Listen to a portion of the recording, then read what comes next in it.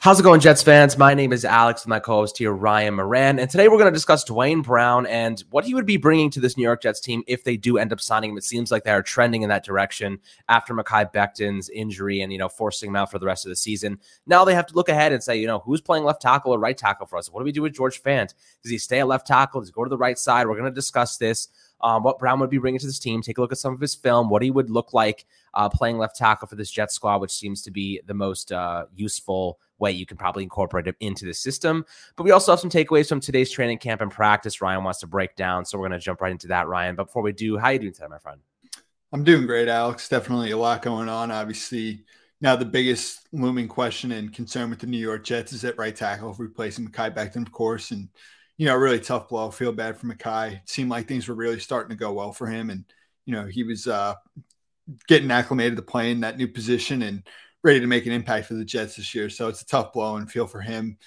Obviously now for this team, it's a major concern. And obviously Duane Brown is the guy we're going to discuss today and a guy that the Jets and Brown reportedly have mutual interests. So let's hope for the best, obviously, with this.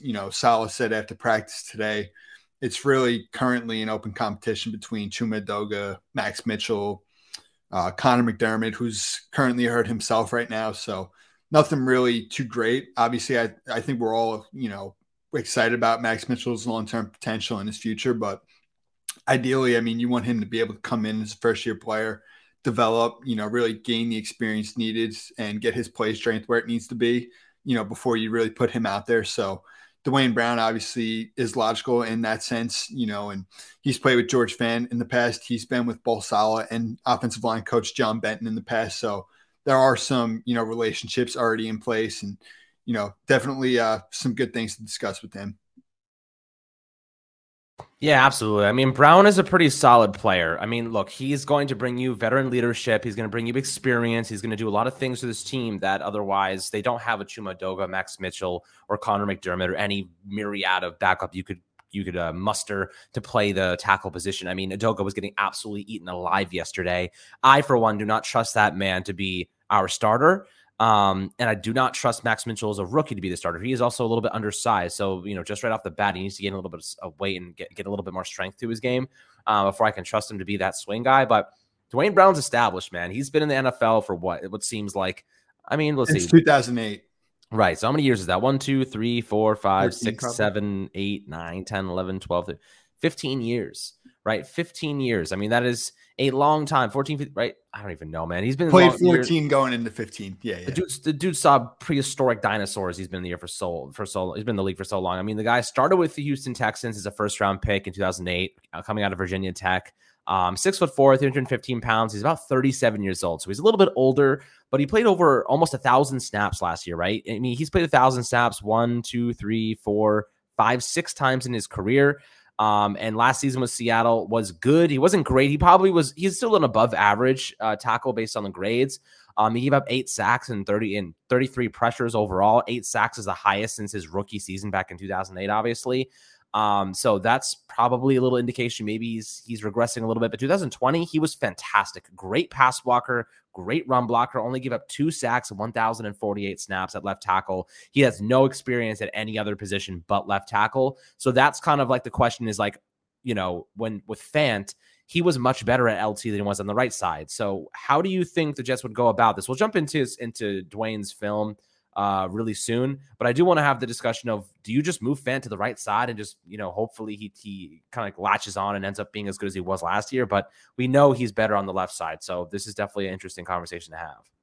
For sure. And I think the best route really for the Jets to take is to keep Fant where he's most comfortable at left tackle, keep the continuity. I think is such a big thing. And you want that in place for all these guys.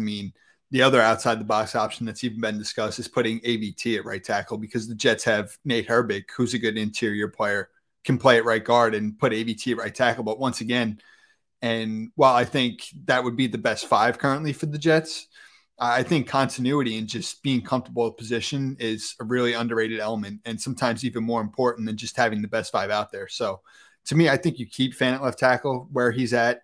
If you add Brown, put him at right tackle, I think is really the best way for the Jets to go about this for the synergy of the entire group. I think that's a position where, guys got to be comfortable with where they're at. And sure, it wouldn't be ideal for Brown because he's played left tackle his whole career, but I think you got to really keep in mind the rest of the guys of the group. And to me, that's why it would be most logical to really just keep Fant at left tackle. Yeah, that's interesting. That's interesting. So, let's take a look at some of his film here. We'll give you an idea of what his strengths are, what he can offer this team.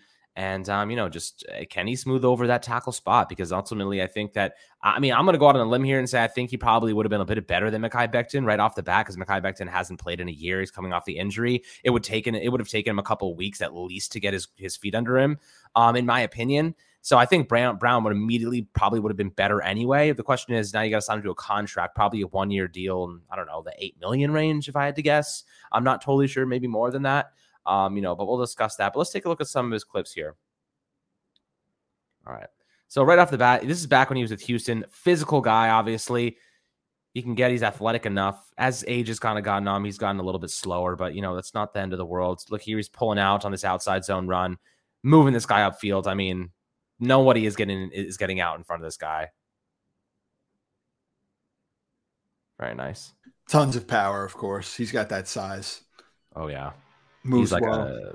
He's like an 18-wheeler, man. Big boy. Let's see here. So one thing that I really like about Duane Brown, you're going to see pretty routinely throughout the rest of these clips, is that he has phenomenal feet. His feet are very reactive. They mirror exactly what opposing pass rushers are trying to do. His hands also very good timing, latching on. Sometimes he can get beaten by faster guys because, he is a heavier set tackle. But if he's going up against powerful edge rushers who really like to use their bull rush, he can stand up and he can take on that type of hit without budging. But I think his feet are really what's most impressive about him. You'll see it, like how reactive his feet are. He's very smart, high IQ. Here he's on an island. You can see, look at his feet. Look how, they're just so quick and agile. You don't see tackles with this type of feet all the time. But you can see how easy he resets and gets into his blocking, into his stance. Look at how he uses those feet for leverage. Just a little bit right here. Watch how he uses that left leg to kind of anchor down and give him that balance that he needs to, fend off that pass rusher is legitimately going nowhere. He's being stonewalled. All because of how good his feet are, and the sequence between his feet and hands are extremely, extremely efficient. Here you can see it too. He uses those feet so efficiently. I think some of his patience, his instincts, his awareness are some of the things that really jump out. Really, Devon Kennard, a couple of these reps here, he kind of lets him do what he wants. He's patient with him. And then when he needs to, he hunkers down and really holds his ground, gets the landmark, has the play strength required, places his hands pretty well and really can sustain the block. Yeah, absolutely. A lot of these guys you're seeing are trying to bull rush him. They're trying to go through his chest, and you just can't do that. And watch here. This is what I like. So if you see this rep right here, you can see the pass rusher tries to swipe his hands away, but you can see how he only sticks out one hand, right? He kind of just gives him a little jab. He doesn't go all in. He's not too aggressive. He's very patient, waiting for the pass rusher to get to him. He just sticks out a left hand, bam, gets swiped away. He resets those hands, and then bam, he engages. Very good way to see guys that are trying to beat him on the edge, trying to use those hand swipes. He just kind of throws out a fake. He just kind of throws out that little jab that he's not going to be leaning forward. He's not going to get beat being too aggressive. He just gives him a little jab, hand swipe, reset, engage. Really nice job here. Everything you're seeing from him on these snaps specifically, of course, he will lose snaps like every tackle in the league for a myriad of different reasons, but his feet and hands are pretty solid. That fundamental technique does not dissipate. That doesn't go away. I think his feet, he's not making big chops. He's never been like a uber athletic tackle. He has good feet placement, good hands. And I will say, I think that for the most part, he's going to be a fundamentalist for the Jets if he plays left tackle. And that's really all you need to see right now. 100%. And obviously you touched up on his age earlier. I think it's worth noting for the viewers that most of these clips are from the 2020 season. So this is very recent, despite his older age. Tackles traditionally have shown the Andrew Whitworths, the Jason Peters of the world, that you can go close to 40 years old and play at a high level. So I still think you can expect maybe not his Pro Bowl, all pro potential that he's played, at on the past, but I still think you can really expect Brown to come in and give the Jets just a solid, serviceable right tackle. Yeah, you can see what he did against Chase Young here.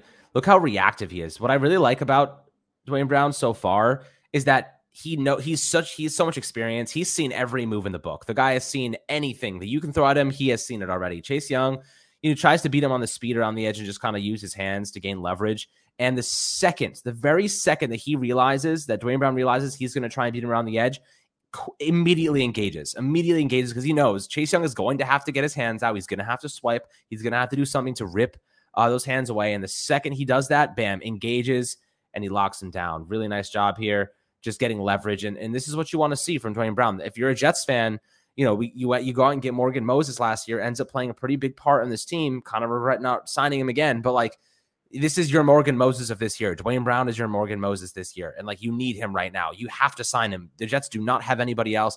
They need him because, okay, this is the thing.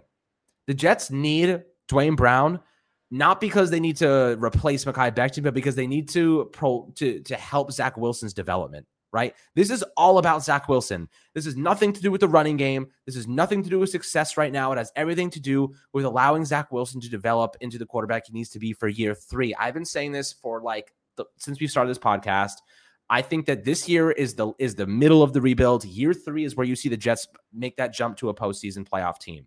That is where you see the Jets make the jump. Right now, it's all about Zach Wilson's development. Dwayne Brown needs to be signed because of that. He needs to be signed because they need Zach Wilson to learn how to be a pocket passer. They need Zach Wilson to be able to learn how to throw from a strong base, use that fundamentals, use those arm angles, feel comfortable behind his offensive line. Because if you can build confidence in Zach Wilson's brain, he is going to be unstoppable. We've seen what he can do. The guy is insane when he's able to be confident, but when he's running for his life every play, and he will be running for his life if you have Chuma Doga or Max Mitchell or Connor McDermott playing tackle, he will get sacked a lot. The Jets cannot afford to stunt his growth like that.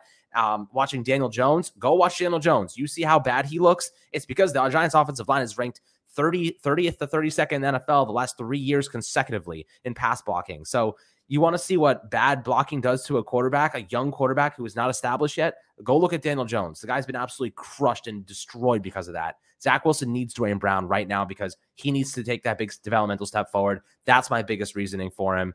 I don't know. Do you agree with that sentiment? Because I feel like it makes pretty good sense. 100%. It makes absolute sense. And this thing is all about Zach Wilson. Sure, the Jets are going to miss Becton in the running game. Absolutely. And I think, the drop-off will probably be, somewhat noteworthy. But at the end of the day, it's still about getting Zach to show the promise that we want to see in his second year. You add a guy with as much experience. He's got over 200 games played in the league. We've seen what he can do as a pass blocker in some of these clips. You're in a division. You're going up against a speed rusher like Von Miller twice a year, Matt Judon. This division's got him, and you got to have a guy, like you said, that Morgan Moses, who was so valuable for the Jets last year. I think Dwayne Brown has got to be signed by the Jets. I don't know what the financial implications are, where the Jets stand, what Brown's demands are, but I think it's really imperative for the Jets to ultimately find a way to get this done. The Jets are playing a preseason game Friday night. We don't know who the right tackle is going to be. They're still going to put Zach Wilson and these guys out there. So to me, the sooner the better, obviously, in this situation. Obviously, I agree. I think they need to go out and sign him. Obviously, he has a little leverage right now, so I'm sure he wants a little bit of cash. The Jets are going to have to find a way to cough it up. They're going to have to find a way to clear a little bit of salary space. And maybe you sign Dwayne Brown to a 2-year deal, and then you make him your left tackle next year. And then, George Fant walks into the sunset. He's gone. And then maybe Mekhi Becton comes back. Can you trust him? Absolutely not. The Jets probably go out and draft a tackle. Maybe they sign a big one in free agency. There's definitely a couple things they can do, but I think locking down a guy like, Dwayne Brown for 2 years and maybe on a 2-year, $16 million deal. And then you can cut him after this season without much cap implications. Maybe that's something they would consider, because then you have a guy that is good, can hold it down, that can play a good role. Even if it ends up being up as a backup tackle next year, you have Zach Wilson's back. You have the rookie window. This is the time to make those type of moves and protect him and protect his security and development. So, maybe that's something they consider doing. I don't know. Just throwing it out there. But guys, I'd love to hear your thoughts and perspectives on Dwayne Brown. How much do you think they should need to sign him? Why do you think they need to sign him? Obviously, he's got some good qualities and a lot of experience to boot. So I think this would be a pretty efficient one for the Jets. But guys, I hope you enjoyed this episode. Make sure to like and subscribe, as always, to Fireside Jets on the YouTube channel, Spotify, and Apple. And we'll catch you guys on the next episode.